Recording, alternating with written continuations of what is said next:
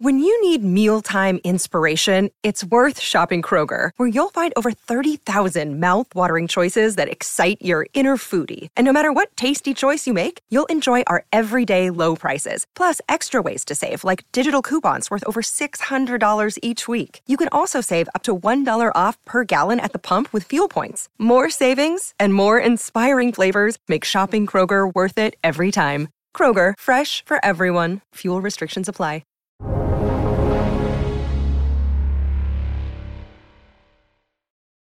Welcome to Real Vision's Crypto Unwrapped. I'm Ash Bennington. Today, we're doing a special update show during this holiday week to make sure all of our Real Vision subscribers stay in the loop with the smartest analysis during this turbulent Bitcoin market. We've got a dream team here to talk about this. Jim Bianco of Bianco Research and Weston Nakamura from Real Vision. Welcome, guys. So let me just set the stage here on price action. On November 10th, Bitcoin hit an all-time high of over 68,500. That's 50 days ago. Since then, it's not been pretty. Bitcoin dropped to under 46,000 on December 4th, I believe. We saw a max drawdown, peak to trough of around 30%. We've recovered a bit since then, and we're trading now at around 47,700 here on Thursday, December 30th at about 2 p.m. Eastern time. So here's what's already been reported.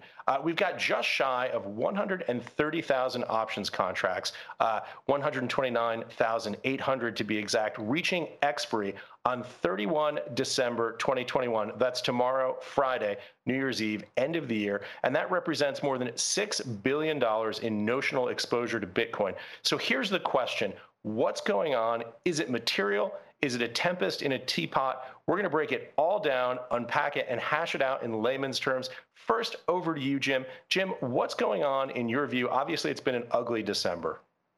Yeah, first, Ash, good morning. It has been an ugly December, but if you want to draw a bigger picture, I think this is part of the institutional adoption that we've seen in cryptos all year.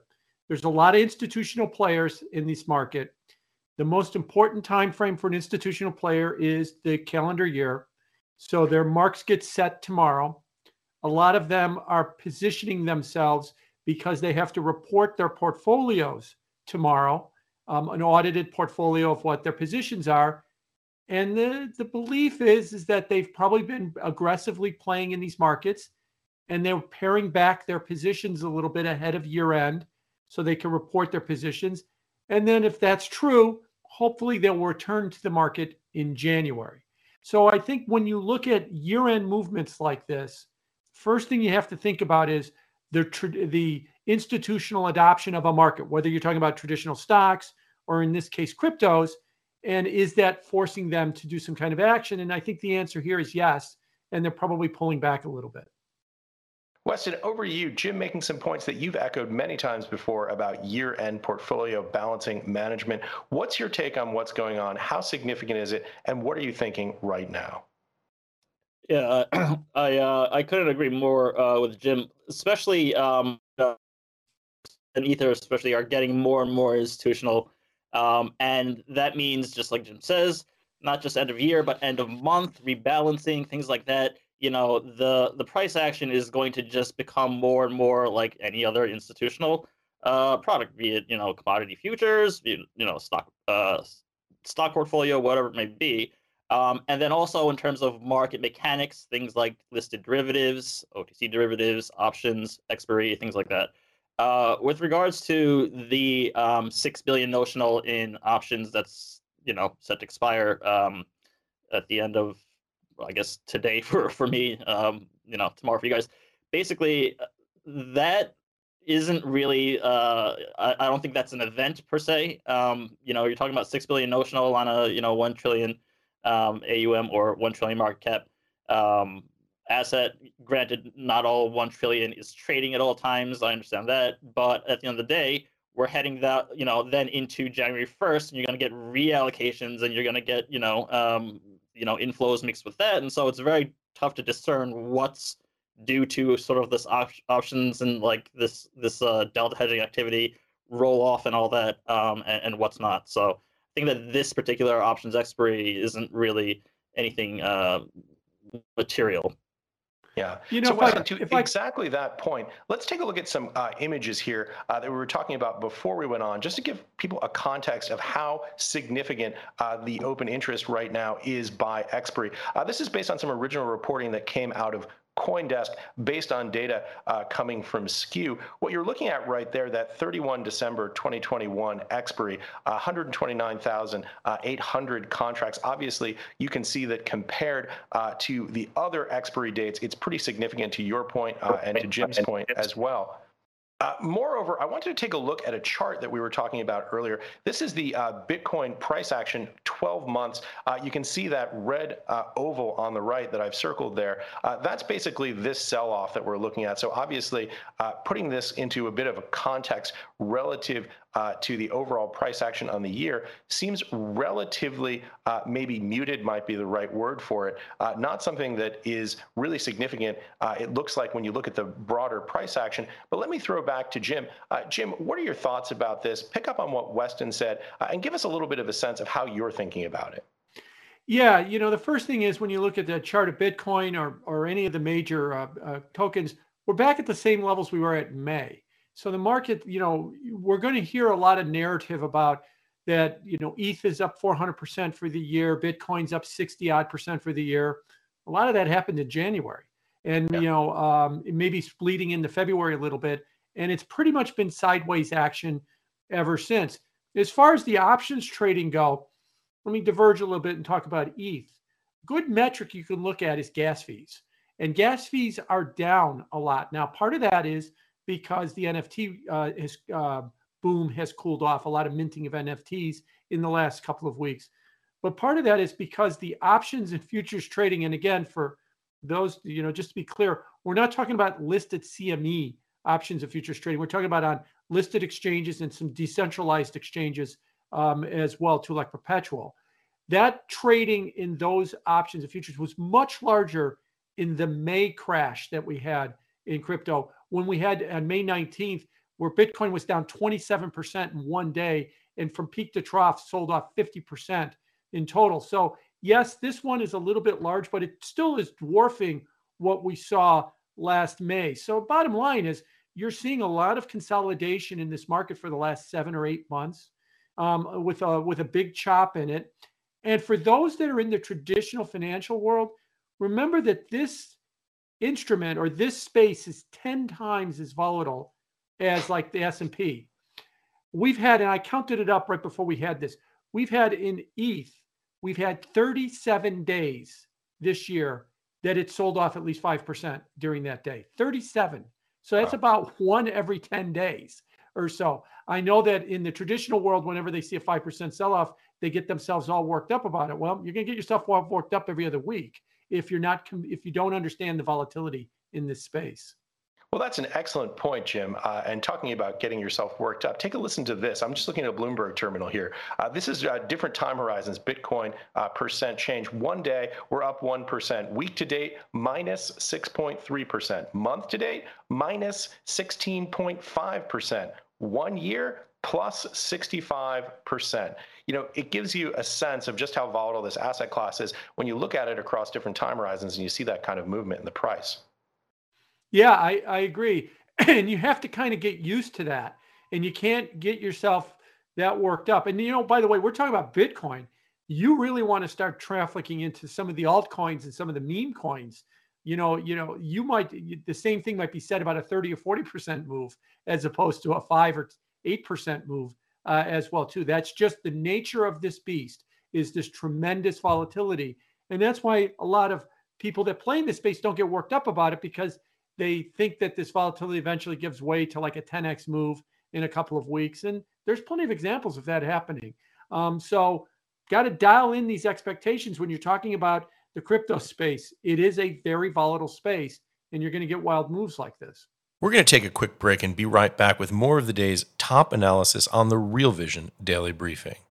You're a podcast listener, and this is a podcast ad. Reach great listeners like yourself with podcast advertising from Libsyn Ads. Choose from hundreds of top podcasts offering host endorsements, or run a reproduced ad like this one across thousands of shows to reach your target audience with Libsyn Ads. Go to libsynads.com now. That's LIBSYN ads.com. Welcome back to Real Vision's Daily Briefing. Let's get right back to the top analysis of today's markets. Talking about volatility and how you look at this, Weston, I know you and I were geeking out a little bit earlier in the day, talking about some FX comparisons between emerging market FX, as well as looking at Bitcoin in different bases. Give us a sense of how you're thinking about that right now. Yeah, I wouldn't say emerging markets. I would say one in particular idiosyncratic case, which would be Turkey and their wonderful lira. So I did I had a video on this, or a few of them. But what I said in my video was, so Andrew Bailey earlier this year, he was Bank of England governor of Bank of England. He basically said when he was talking about El Salvador having adopted Bitcoin as their national currency, saying like basically that's a bad idea because he thinks that the volatility of it doesn't make it suitable for things like especially like payments and regular use. Well, if Bitcoin is a 70 vol instrument, the Turkish lira at one point last week with this 50% sort of whipsaw move in 30 hours almost doubled the realized volatility of Bitcoin. So if Bitcoin is too volatile for El Salvador, for any country, what does that make the lira? That's 40 vol points higher.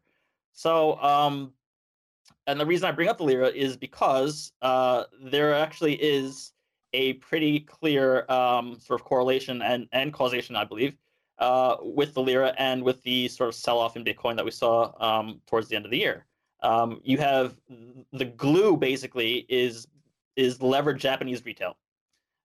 Japanese retail is a significant player in being long the Turkish lira because of nominal yield spreads at 20% or more, very small initial margin, things like that, and so they're levered long the lira. They're also long Bitcoin, and then when you get a margin call, you liquidate your whatever other assets you have, such as Bitcoin, in order to meet those margin calls. And so that's why you see this precipitous drop off in both the lira and Bitcoin sort of simultaneously. And you see kind of almost a tick for tick rebound, and a lot of that is not just the actual retail activity itself, but it's a lot of these sort of systematic flows, ARBs, high frequency, that are essentially front running the Japan retail flow in anticipation. Sometimes not just only in anticipation, but kind of making it self-fulfilling, by creating the momentum that makes that triggers the Japan retail to flow to to exist in the first place and to follow up. So if you just keep an eye on the lira, especially over the last few days or the last week or so, you'll see that there is a pretty close sort of almost tick for tick movements and price action and behavior, and I believe that they are very much directly related. Hey, Weston, while we're on Japan, tell us a little bit about your view of BTC JPY and why you look at that as a benchmark instead of BTC USD. I wouldn't say instead of. My point that I always make to everybody is that Bitcoin is not an American asset.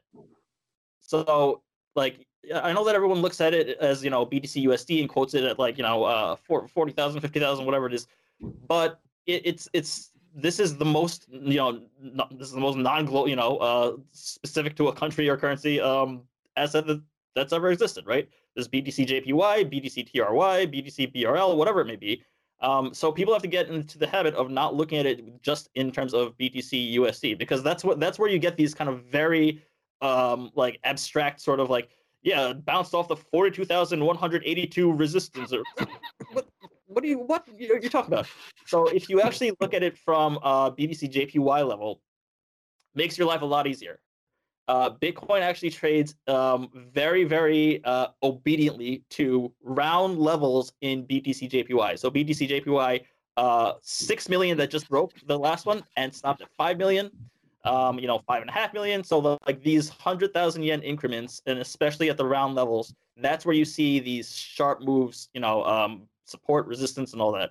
And it's certainly not from BTC USD 52,142 and 46 cents.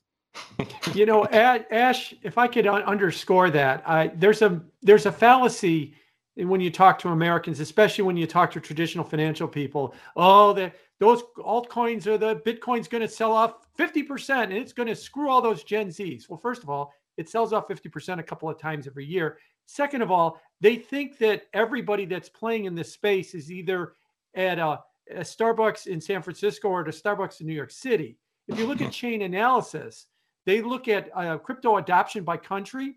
There's only one developed country in the top 20 right now, and that's the United States at 9. It's largely a lot of developing countries. It's a lot of Asian countries.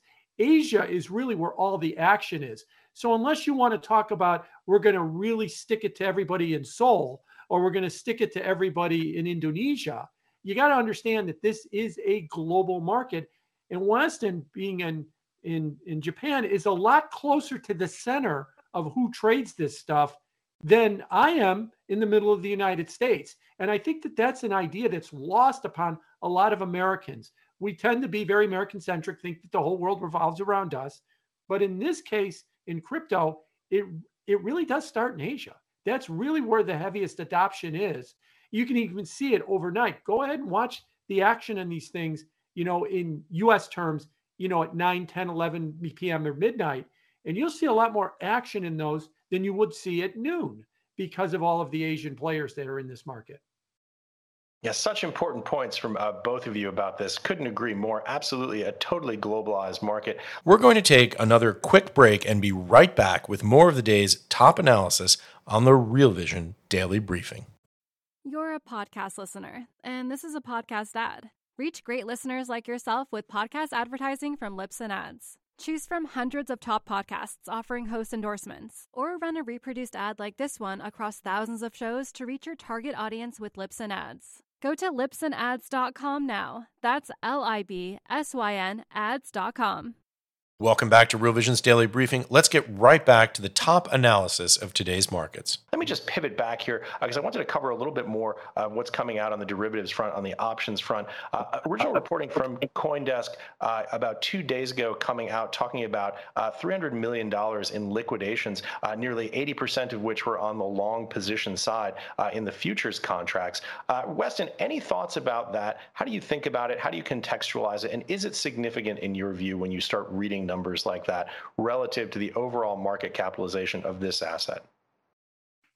That particular statistic, not really. So, I mean, to also just to touch back on what Jim had said, I mean, he's absolutely right. Like even see the CME contracts on futures on Bitcoin. Yeah, CME is in Chicago, where Jim is, but 40% of CME Bitcoin volume comes from outside the United States.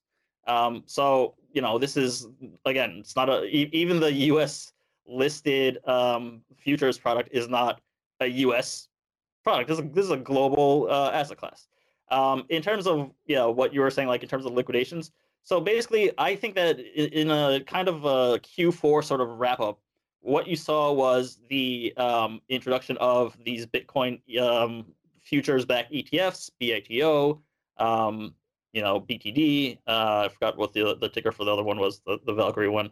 But basically, these they don't hold spot Bitcoin. They hold CME minis and CME regular Bitcoin futures. And so you saw this like huge open interest spike in CME futures coinciding in October, coinciding with these ETF products being launched.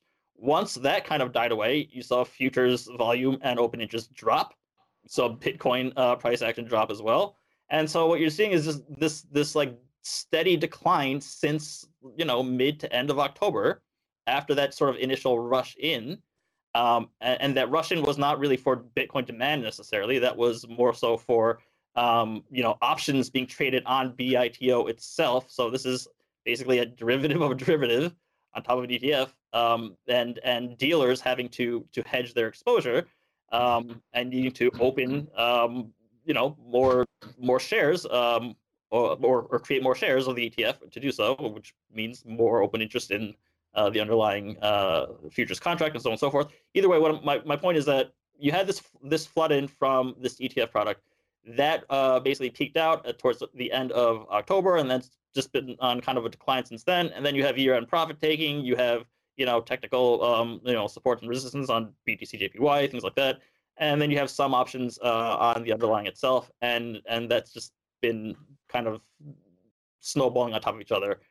So like a 1 day liquidation or 1 week like liquidation of however many hundreds of millions is just part of a bigger story of that kind of artificial jump up from the launch of these ETF products. A riddle wrapped in a mystery inside a derivative. Jim, I saw you nodding there. Jump in. Yeah, I was just going to say, what we've been talking about this whole conversation is welcome to institutional adoption. And, my rant about this is, and thank you, Weston, for giving me the idea. Satoshi, you just created a 5X S&P ETF is what you've done. That I can look at the financial markets and look at the S&P, and I could look at the currency markets, and I could pretty much guess which way the crypto markets are going, up or down. Now, ideally, if we're building a new financial system, we would want them zero correlated to the traditional markets. But as we get this institutional adoption, things like what's happening in Turkey, what the stock market's doing, Fed policy, the state of inflation matters to these markets as much as it matters to the other markets. And like I've said, at times I get frustrated and I say, well, why am I playing in this space? I could just go buy triple levered ETFs in a margin account, and I could pretty much accomplish the same thing that I do when I buy cryptos. So hopefully at some point they will break free and become kind of, march to their own drummer. That's not going to happen anytime soon. But in the long run, if you think we're creating a new currency or a new financial system, it has to. It just can't. Otherwise, it's just part of the same old system, and that's not good. So a lot of this stuff that's happening in the financial world does matter, and you have to take that into account, that essentially, if you're thinking you're going to protect yourself by being in cryptos, because the stock market might crash or interest rates might soar or the dollar might do this or that, I guess, again, it'll probably impact cryptos just as much as it impacts the traditional markets. I love closing out the year on a cynical note with a tinge of optimism. We've got about 1 minute left, 30 seconds from each of you. Weston, final thoughts as we close out the year here on crypto. Yeah, I was going to say, Jim, if you want an uncorrelated asset, there's something called gold. Take a look at that. Yeah, it's uncorrelated. It's uncorrelated because it doesn't do anything, exactly. And that's not what everybody wants. Yeah, so if you want something that doesn't correlate with the S&P, this is something. Look up gold futures. Is right in your backyard. So my final thought is basically, if you look back at 2021, it's actually been pretty incredible. But you really do have to look. It is important to look at things like Glassnode and so on and so forth. But you do have to look cross asset because it is becoming more and more institutionalized. You have to look at other currencies. You have to look at what meme stocks are doing. You have to look at the options like activity on that. You have to look at just the S&P in general, or the price action on is it risk on or risk off or whatever it may be. You have to pay attention to it. Like there's a narrative about how it's not there's no correlation or it's not it's decorrelated from it's separate from the system, but that's just a story. The fact of the matter is that everyone is glued together because we all cross-hold these assets together. And if you get a margin call or if you need liquidity, you're going to sell things. And if you have extra liquidity, you're going to buy things. And so my point is that 2021 was you just saw asset after asset just kind of stepping into the spotlight to like what's going to be correlated with Bitcoin and what's not, and kind of in and out. And that's going to continue. So just keep an eye cross-asset. This is why you have to understand both TradFi and the DeFi markets simultaneously. Jim, that's the perfect setup to you to close it out. Yeah, 21 was a year of incredible innovation and adoption. Look, 365 days ago, nobody was talking about NFTs. And now, NFTs are the next big thing.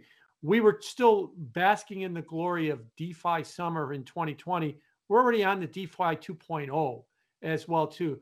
Alternate level layer one chains like Solana in the West, they were bit players a year ago. Now they're dominant players right now. I expect you're going to see more of the same in 22. And I think the big event coming in 22 should be early on, maybe at the end of the first quarter. And that's going to be one Ethereum pulls off the Herculean effort of going from proof of stake, proof of work to proof of stake. And once they get that done and they finish off with the merge so that everybody's on proof of stake, I think that's going to be the bull event of the first half of 22. I think in my mind, all the ERC20 tokens, all the ERC 1155 NFTs are all being held back somewhat because this is an incredible high stakes game they're playing here. It needs to be done by going to proof of stake. This is a $500 billion asset. And if there's any kind of a problem with it, it's going to have significant ramifications around everything. If they pull it off, I think it really opens it up. You know, the traditional financial world will have a new look at Ethereum. It's proof of stake now. The whole idea about this energy thing with ESG makes everybody start looking at Ethereum. And so a lot of stuff will change. So hopefully we can get through, to proof of stake in the merge, and that can really open everything up. The other buzzword we look at is they're going to move on to sharding after that, which is going to hopefully increase the throughput and help lower transaction costs or gas fees as well too. So hopefully 1 year from today, proof of stake is well in the rearview mirror. It was a success. Sharding probably won't be ready in a year, but we'll be where we are right now with proof of stake. We'll be talking about it coming, and we'll be talking about this idea of massive scaling of Ethereum, lowering the gas fees, unleashing a lot more of its potential. Because right now, I think its potential is being choked by two things: high transaction costs or gas fees, and the other one is this uncertainty about this major event coming maybe 3 months away, which is the merge with proof of stake.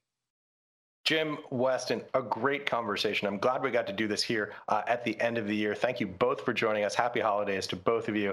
And thank you, everyone, for watching Real Vision in 2021. I think you just got a preview of everything that we're going to be hearing about on Real Vision Crypto in 2022. Thanks again for watching.